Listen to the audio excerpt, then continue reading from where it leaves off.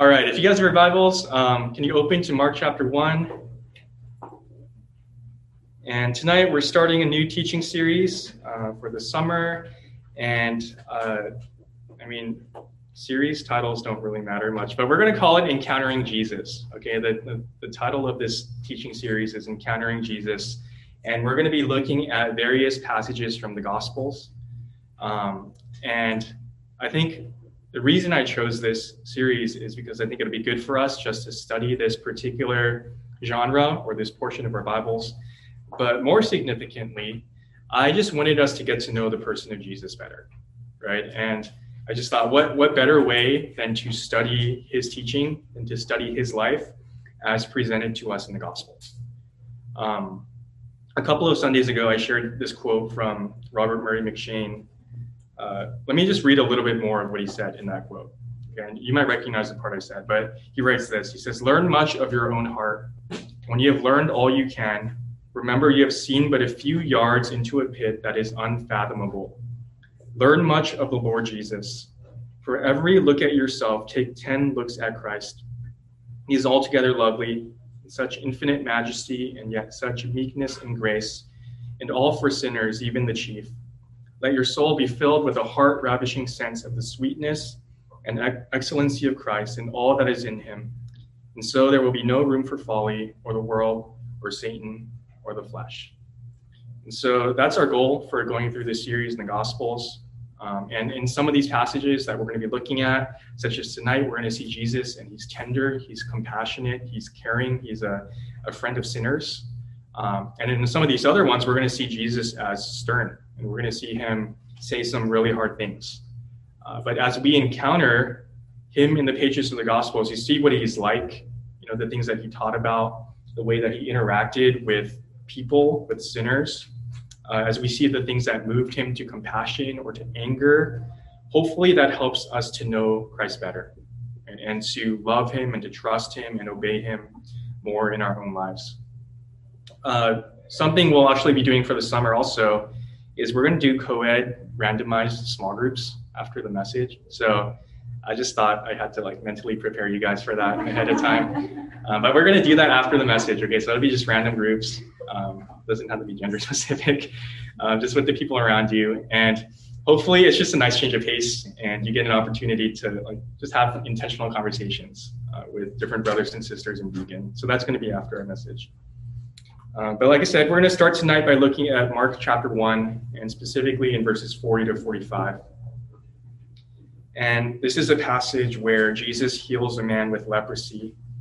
And this is a passage, I think, maybe one of the best passages in Scripture that shows us the heart and the compassion of Jesus, specifically in response to our sin and our suffering.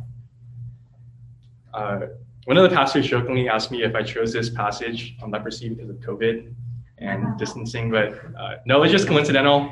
Although I guess tonight would be the night to do it before we reopen. But yeah, this is our passage for tonight. Let me read it for us, and then I'll pray, and we'll jump into it. All right, so Mark chapter 1, verses 40 to 45. It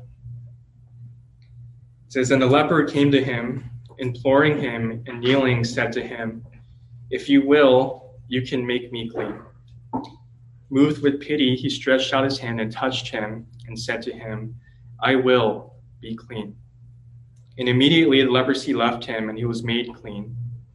And Jesus sternly charged him and sent him away at once and said to him, 'See that you say nothing to anyone, but go, show yourself to the priest, and offer for your cleansing what Moses commanded for a proof to them.'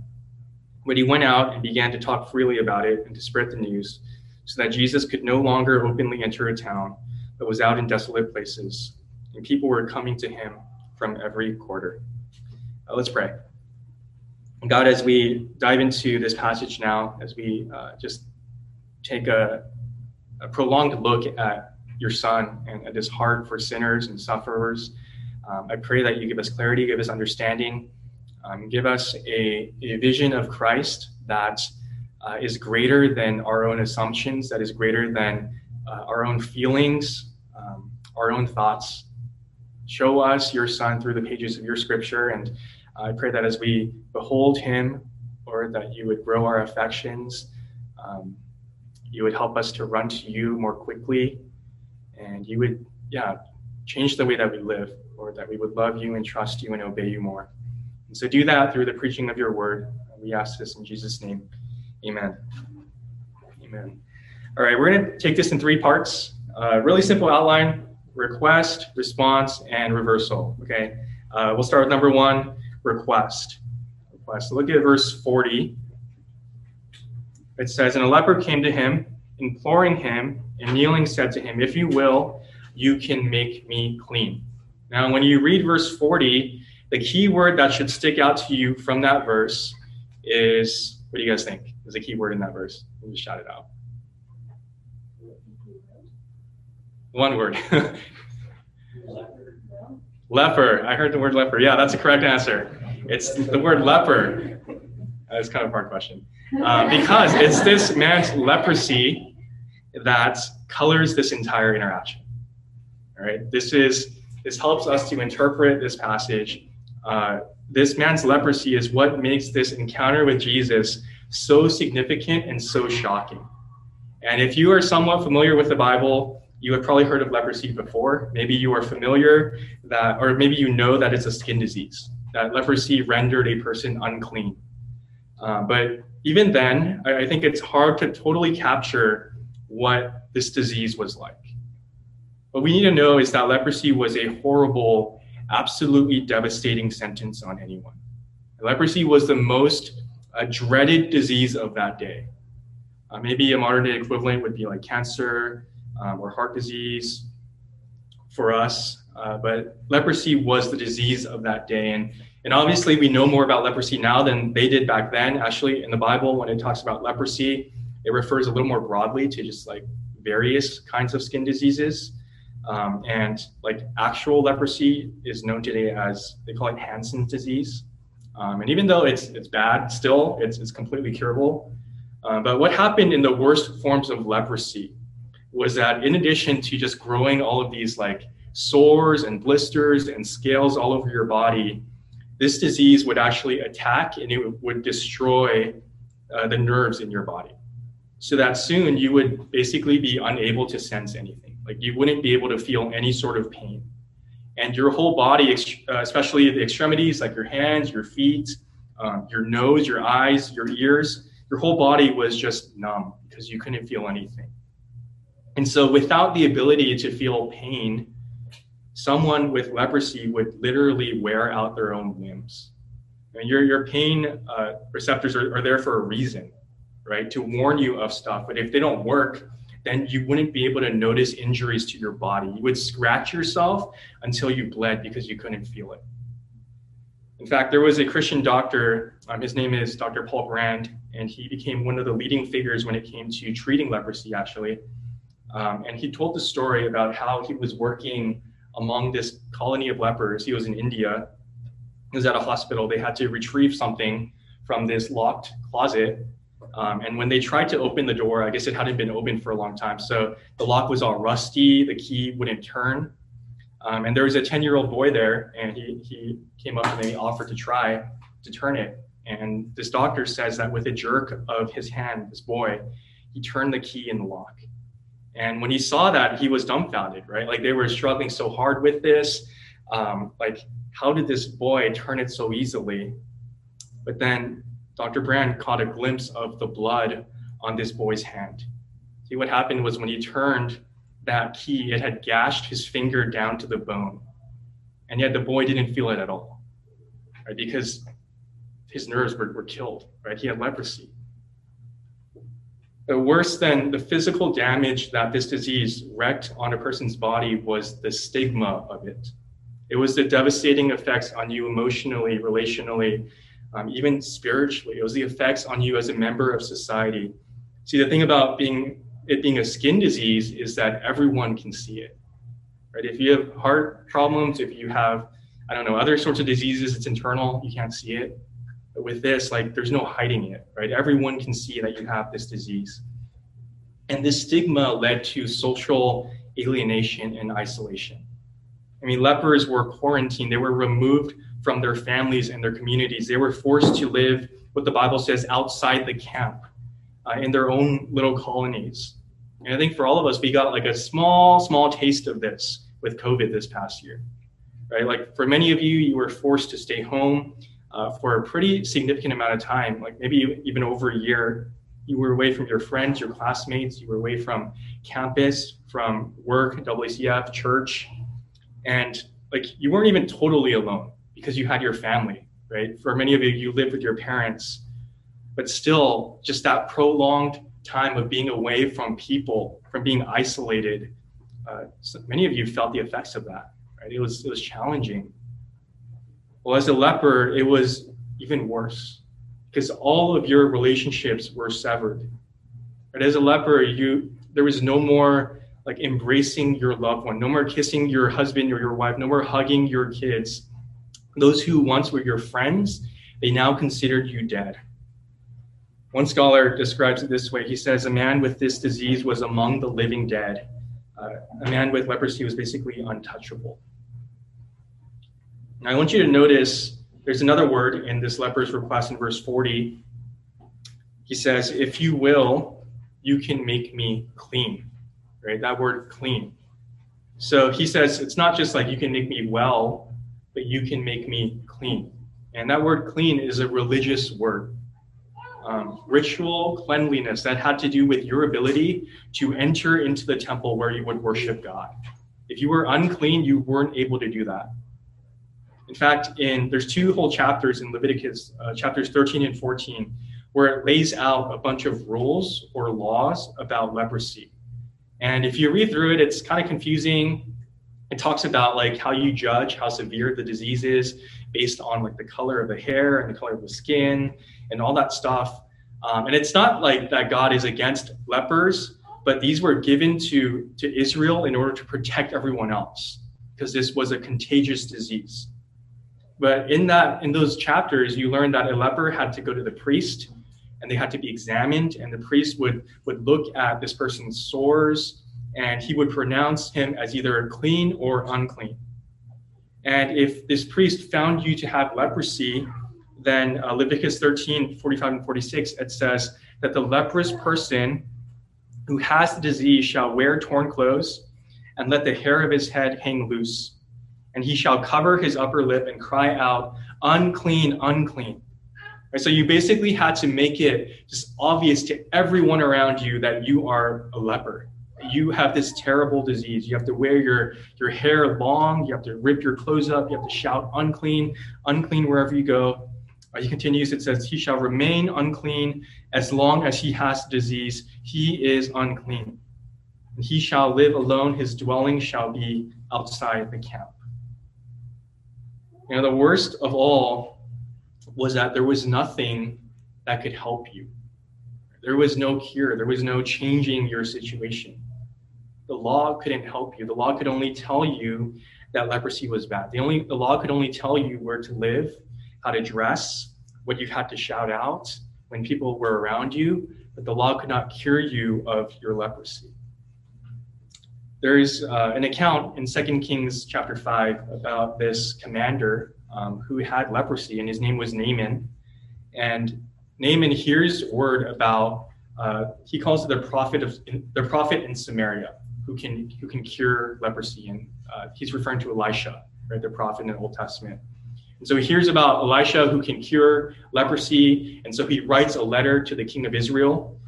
He's hoping to connect with this prophet, right? He's hoping to be cured. And when the king receives this letter from Naaman, he reads it, and it says that this king tears his clothes, and he says, am I God to kill and to make alive, that this man sends word to me to cure a man of his leprosy? Right? Am I God to cure someone of their leprosy? Maybe the way that we would put it if someone had leprosy is we would say, or you would say about them, like only God can save them now. That's what you would say about someone with leprosy. To cure someone of this disease was second only to raising someone from the dead. In fact, not only did people believe that leprosy was so damaging, it was so incurable that only God could do something about it, but there was this widespread belief that leprosy was somehow this sort of divine punishment on you, that God was punishing you for some hidden sin in your life. as if somehow you deserved this thing that was happening to you, even if that wasn't true. And this contributed to that stigma that we talked about, right? Like people think that you're guilty of something because you have this disease. And so physical, relational, emotional, even spiritual isolation, this is what we're talking about when we're talking about leprosy. So are you beginning to get a picture of just like how terrible, how devastating this disease was in that day?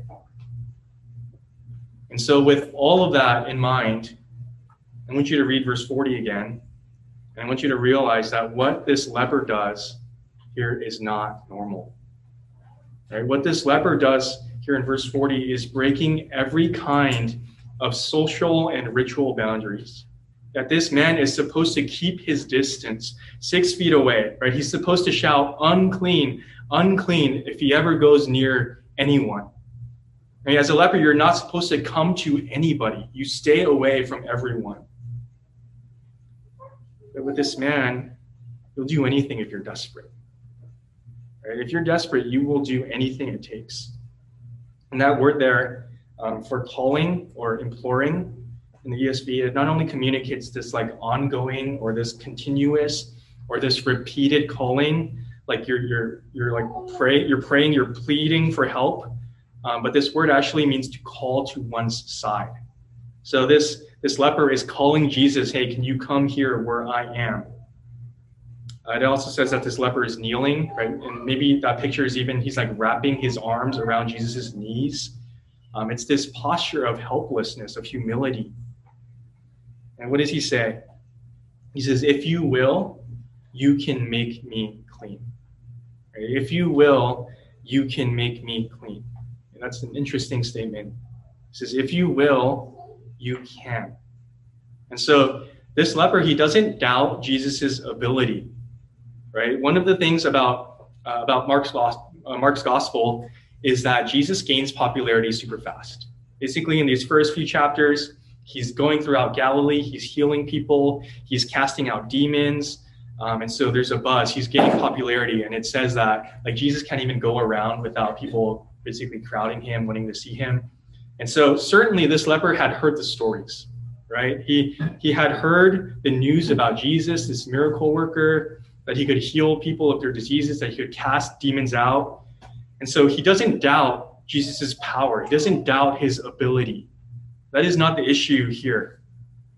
What this man is unsure about is whether or not Jesus is willing. Right? Whether or not Jesus is willing. In other words, his question here, or his request, is getting at Jesus's disposition. It's getting at, what is Jesus, what is your heart towards me?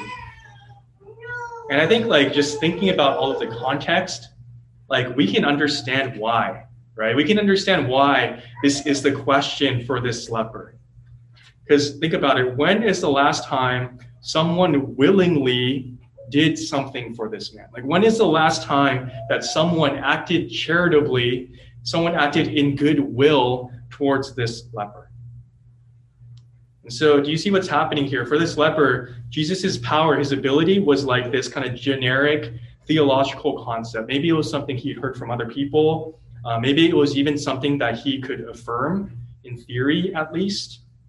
But when this leper thought about that reality, Christ's power, his ability, and he applied that to his own real circumstances, to his own life, to his own sin and his own suffering, when he thought about what that meant in his own life, he wasn't so sure. And maybe you guys can relate to that. And as you know, one of the big things here at Lighthouse is biblical counseling. And so as a pastor here on staff, I actually get the opportunity to take on some like formal counseling cases. And one of the common themes, I think just like whatever the issue, whoever it is that walks into the counseling room, one of the common themes is that often these people, they know the right answers. You know, they know who God is. They know what the Bible says. They know what God is like. They know the importance, the authority of Scripture. They even know how to identify the idols of their own hearts, as we talk about so often here. But the challenging part in counseling often is helping them to be convinced that God's power and Scripture's sufficiency meets their own personal and unique sins, their own personal and unique suffering and circumstances. Because for these people who are going into counseling, their circumstances are so big. I mean, maybe their circumstances are even isolating, right? They're like, no one can relate to them. Their circumstances set them apart from other people. Like no one else shares their struggle. No one else has such a difficult background or a family like they do.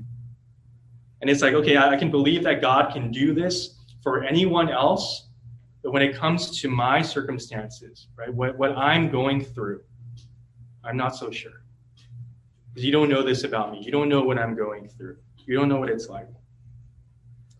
And I think this passage shows us that Jesus is not only fully able, but he's fully willing. You cannot separate Christ's power from his compassion as if they operated separately. Right? His power is a compassionate and a willing power. And his compassion is powerful. His compassion is powerful to heal and to deliver. And that's what we see in his response. So point number 2, his response, verse 41. It says, moved with pity, he stretched out his hand and touched him and said to him, I will be clean. And immediately the leprosy left him and he was made clean. I want you to notice three things about Jesus' response here. The first, I want you to see that phrase, moved with pity. Right? It says that Jesus was moved with pity. And different translations render that word in different ways. And actually there's a couple of Greek manuscripts that actually use an entirely different word there. But maybe in your Bibles, you might see the word compassion or pity or indignation or even anger. But what I want you to take away from that is that Jesus felt strongly. Okay, Jesus felt strongly. He was moved, whether it was this deep compassion or whether it was a holy or righteous anger. He felt strongly in response to this man. And we're actually going to take a look at Jesus' anger more in our passage next week, which I think will be very helpful. But I don't think it's hard to imagine that Jesus felt both of those things, right? Whether it's compassion or whether it's anger and indignation. I don't think it's hard that like both of those things were possible. That much like you and I might feel some sense of anger at the sound of bad news, or when we hear about the suffering of a loved one, that moves us to anger, right? That I imagine that Jesus was angry at the suffering that was caused by this leprosy, that he was angry at the fact that there was this like social stigma, that he was angry at the fact that this man had to be utterly alone. He was indignant at the fact that a disease like leprosy even exists because we live in this sin-cursed world. And yet that anger, as we talked about, is wrapped up in Christ's perfect and deep compassion. I mean, here is Jesus, who's actually, at this point in Mark, he's this like pretty important person. You can even call him a celebrity. Right? He's someone that other people want to be around. And here's Jesus, and he's associating with this outcast. Right? He is condescending to his condition. I'm sure all of us have had the experience of waiting at a red light on a freeway off-ramp, or maybe you're walking through like Westwood or the streets with your friends, and you encounter a homeless person, right? And they have a sign. This is maybe says hungry, please help. And as you're walking by, I don't know what you guys do, maybe hand them $1, or for you, maybe like you avoid eye contact, you just keep walking for whatever reason. And you look at this person in need, right? Just like a homeless person. And you might feel some degree of compassion. You might feel some degree of like, you wish that you could help. But I think for us, more often than not, I think a better question is, why don't we feel more, right? Like, why aren't our hearts moved more to pity and to compassion for this person? Why are our hearts often so cool and unmoved? And I think the reason for that is because of our sin, right? Our hearts aren't moved because of our sin. Dane Ortland, he says that fallen emotions not only sinfully overreact, right? Not only sinfully overreact, so like think about losing your temper or you say something regrettable that you wish you could take back. We can all think of instances where we've sinfully overreacted in our emotions. But he says that fallen emotions also sinfully underreact. That our sin keeps us from feeling grief or sorrow and compassion and care for other people as we should. That our hearts should be moved towards pity for these less fortunate, and yet they're not, because we're thinking about ourselves, right? Because of our sin. And here's Jesus. He's the perfect and the sinless Son of God. And this verse says that he is moved with pity. Like, that is what is happening at the deepest parts of his heart. He is moved with pity. He is feeling deeply. And Jesus is not just going around doing acts of compassion, but he's not just going around handing dollar bills to like homeless people. He actually feels deeply. He's moved to compassion in his innermost being for sinners and sufferers. And I think we need to know that, don't we? That Jesus does not just forgive, but he is forgiving. That he doesn't just show us patience when we fail again and again, but he is patient. And so patience is actually something that we can expect from God. Right? Forbearance is something we can turn to and expect from God, who is forbearing. Second thing I want you to see is, Mark says, he stretched out his hand and touched him and said to him, I will be clean. And so how does Jesus express his deep emotions to this leper? Well, he reaches out, he touches him, and he says, I will be clean. So his response doesn't just stop with this like strong feeling in his gut, but he follows through with a touch. When you think about it, Jesus could have healed this man at just the sound of his word. He didn't have to touch him. He could have just said, be healed. But he reaches out, he touches this man. And I just want you to like put yourself in that situation for a second. What would you have done? You know, would you have touched this leper?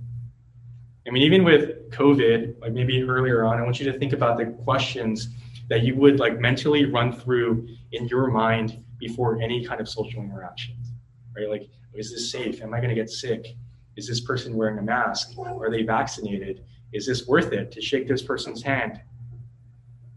And like we said earlier, the boundaries around interacting with those with leprosy would have been that times 1,000, right? Much more severe. And actually, you just don't interact with lepers, period, at all. Right? You definitely don't touch them. And Jesus here, he doesn't flinch, because he doesn't just want to heal this man, but he wants to minister to him. And he knows this is exactly what this man needed. Just like think about, when was the last time that this leper experienced any sort of human touch? It might have been years, maybe even decades. So Beacon, do you have an eye for this kind of God's ministry in your life? I think often in our troubles, when things are hard, we can get so caught up in like, what is the quick fix? Like, what is that thing that I think I desperately need? What is that one answer or one solution to my problem? Right? What is that big thing I'm hoping for? But Jesus here ministers to the whole person. And he ministers to him. He gives him exactly what he needs, not just healing, but this ministry of touch. And so what does that look like for you, Beacon? Like, he gives you sustaining grace to go on for another day. Right? He allows you to have encouraging conversations with the right people at the right time, exactly when you need it. Or maybe he just gives you like the blessing of a really fun, really enjoyable, really restful day in a season that's been really busy and really stressful. Right? Like, maybe that is the touch for you. That maybe that is the way that Jesus or God is ministering to you, right? In your suffering, in your sin.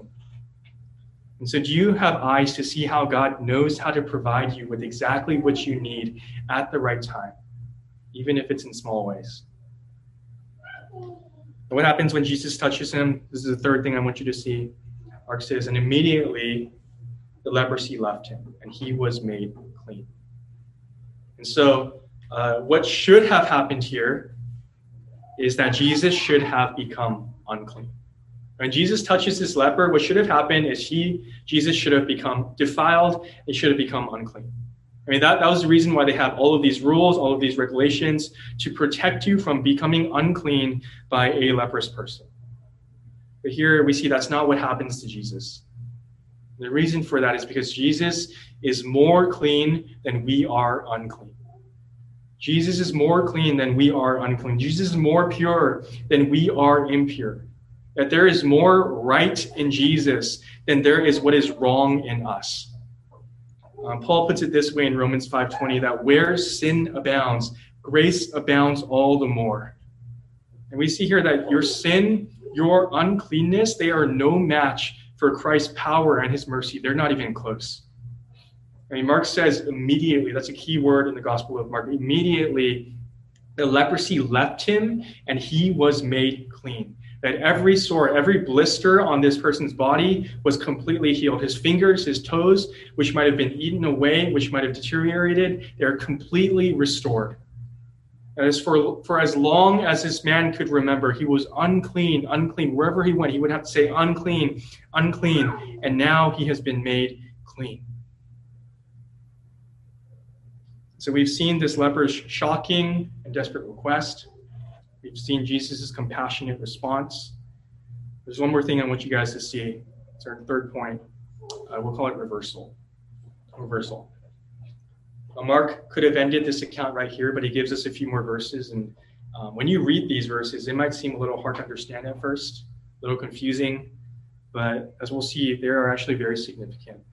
Verse 43, it says, "And Mark sternly charged him and sent him away at once and said to him, 'See that you say nothing to anyone, but go, show yourself to the priest, and offer for your cleansing what Moses commanded for a proof to them.'" Now, you might be confused by those instructions in verse 43. Like, why is Jesus so secretive about this?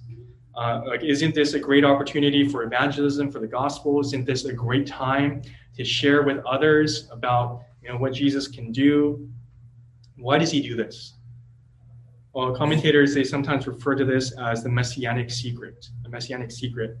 And our passage is only the end of chapter 1 of Mark, but Jesus' popularity from healing and from casting out demons is already sky high. And you look at verse 28, again in verses 36 and 37, in the passage right before ours, Jesus, it says he has to retreat early in the morning to a desolate place just to pray. And when his disciples finally find him, they're like, "Hey, Jesus, everyone is looking for you." And Jesus is like, "Okay, then let's get out of here. Let's go somewhere else where I can preach, because that's what I came to do." And so Jesus came to preach the gospel, right? The message of the kingdom. And the reason why he doesn't want to, all this popularity, why he didn't want this leper to tell anyone, and he does this with other people as well, is he didn't want the miracles to become a distraction. He didn't want to provoke the Jewish leaders' opposition prematurely because he needed to preach, right? There was still work that he needed to do. And actually, this is going to characterize Mark's gospel until we reach the halfway point, which is Peter's confession. And that's kind of the turning point in the Gospel of Mark. But Jesus is serious about this, right? If you look in our passage, Mark says he sternly charged him. And he sent him away at once. "See that you say nothing to anyone, but go, show yourself to the priest and offer for your cleansing what Moses commanded for a proof to them." So Jesus tells this man, hey, just go to the priest. Okay, let him examine you, let him pronounce you clean, make your offering, do your thing, and you can be welcomed back as a functioning member of society, right? That's all I want you to do. But what does this leper do?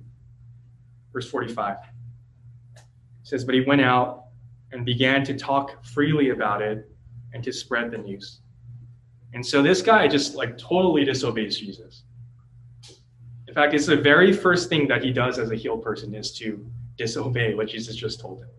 And Jesus just saved this guy's life, and he has one ask of him, one request, and he doesn't do it. And I think for us, when we read it, it's kind of easy to just minimize his disobedience, right? It's kind of easy to just brush it under the rug, it's not a big deal. But I don't think we should do that because Mark doesn't do that. I mean, it says that the consequences were that Jesus could no longer openly enter a town, but was out in desolate places, and people were coming to him from every quarter. So Jesus couldn't carry on with his preaching. In fact, after this point, if you keep reading in chapters 2 and 3, you'll notice that there's more and more of this religious hostility against Jesus. I think much of it was kicked off because of this. But the important part that I think we're supposed to notice in these verses is the location. Okay, look at the location in these verses. When we began this story, where was Jesus? Well, he was on the inside. Right? He was in the city. He was preaching. And this leper was on the outside. And now, at the end, because of this leper's disobedience, it's Jesus who is on the outside now. It's Jesus who is in desolate places, while this leper is welcomed back into the community. Right? You see what's taken place? They've traded places. And there's this reversal that has taken place. And now that you see that, I think you kind of know where I'm going with this, but isn't that a picture of the gospel? Right? If you have trusted in Jesus Christ for salvation, God's word says that you have traded places with Jesus Christ. And 2 Corinthians 5:21 says that for our sake, that God the Father made him to be sin who knew no sin, so that in him we might become the righteousness of God. And in the gospel, Christ takes on your sin and your punishment, and because of your disobedience, and we, in his place, we get his perfect and we get his sinless life. That in the gospel, the outsider, us, sinners, are brought in as the chosen one is cast out into desolate places where we belong. In fact, I think this entire account is intended to be a parable of sorts. This entire account is meant to be this vivid picture of our sin and what Jesus has done for us in the gospel. See, why is leprosy so significant in the Bible? It's not just because it was the disease of that day, but it's because it was so symbolic of our picture of sin. Now, leprosy was this picture of our true spiritual condition, that your sin, your rebellion has corrupted every part of your life. We call that total depravity. And like this disease, it progresses, it eats you up, it destroys you. Like leprosy, your sin alienates and it isolates and it fractures relationships, both with other people, but most significantly with God. And like leprosy, sin brings about shame and separation. And maybe you're sitting here and you're thinking, well, like my life doesn't look like that. My life doesn't look like this leper's life. Because I have it pretty good. I have good relationships. I'm in community. I have a good family. I have an education. I have all of these things going for me. And if so, that's God's grace, right?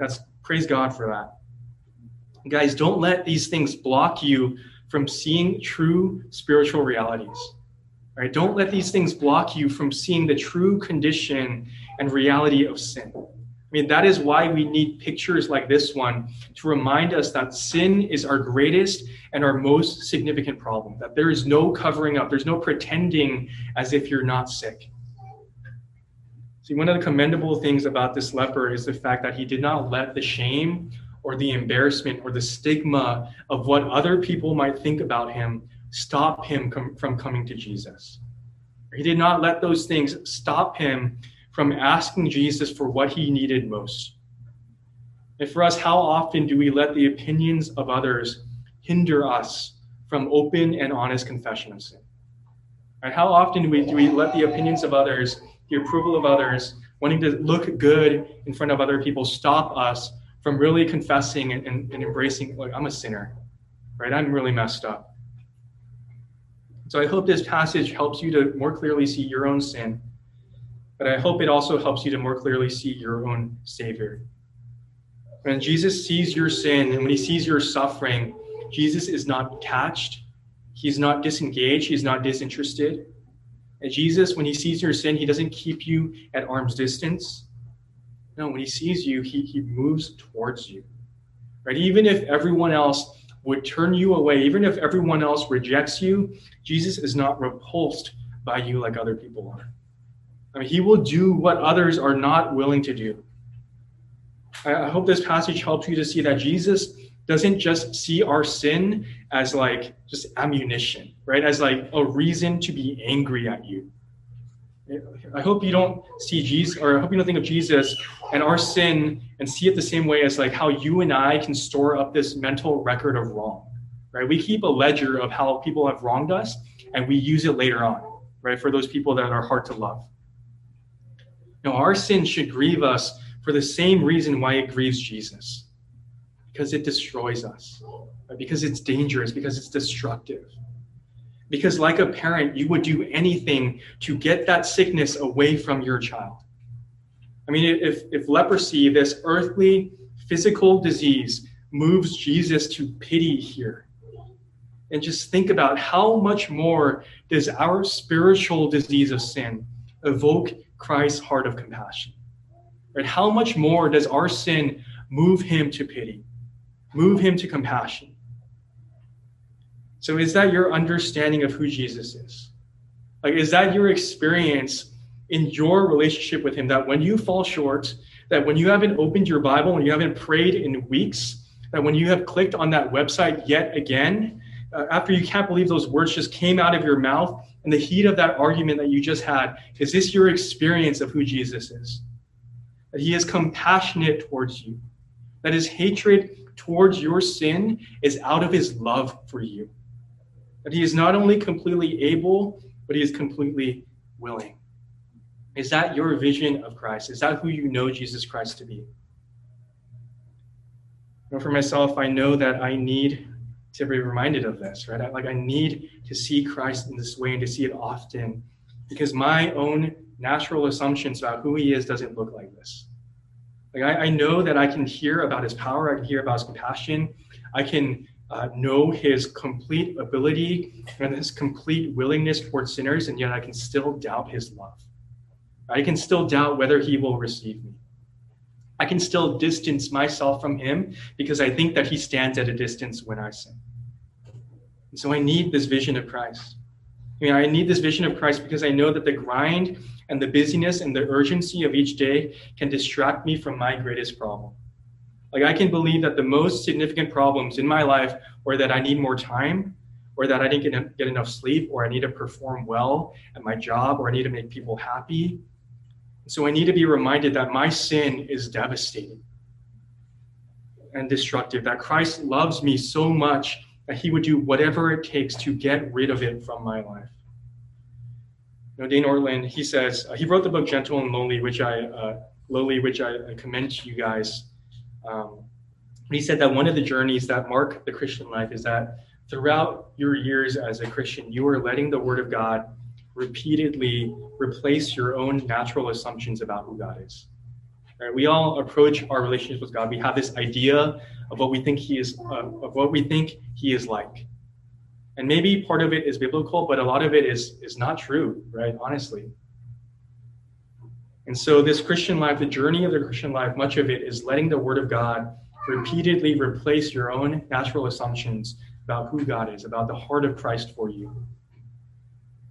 And so what does that look like for you tonight? Where in your relationship with him do you need to have your assumptions about him replaced by this true and this beautiful picture of Jesus Christ? Right? Jesus Christ, who is both willing and who is both able. Let me close with just this quote that he wrote, and honestly, I could have quoted like many sections of his book, but this is just one part he says. He says, every human friend has a limit. If we offend enough, if a relationship gets damaged enough, if we betray enough times, we are cast out, and the walls go up. With Christ, our sins and weaknesses are the very resume items that qualify us to approach him. Nothing but coming to him is required, first at conversion and 1,000 times thereafter, until we are with him upon death. And so is this your understanding of Jesus? And if not, then go to the Word and look at him, right? And let the Word shape your heart. Let the Word shape your thoughts. Behold Christ through the pages of the Gospels. I hope that's our goal throughout this summer, right? That repeatedly we just come to him, look at Jesus, what he is like, and that would translate over into our relationship with him, right? That we would go to him freely. Right? Christ, who is both able, who is both willing. Let's pray. God, we thank you for just this picture of Jesus. just a specific instance in which he interacts with this man with leprosy. But God, we know that it's such a picture of all of us, not just with this physical condition, but with a spiritual condition, with our disease of sin. And yet, God, the heart of Christ is the same towards us, that he is compassionate, that he draws near, that he is grieved by our sin out of his love for us, that we can approach him. And so wherever just these college students are at in their understanding of who they believe Jesus Christ to be, I pray, Lord, that you would replace that with just a true understanding of Jesus. And knowing that we would run to him and we would love him and we would cherish him, obey him and trust him and worship him all the more. And so thank you for just giving us this vision of Christ through this passage tonight. I pray for just a fruitful time of discussion in our small groups. We pray this in Jesus' name. Amen.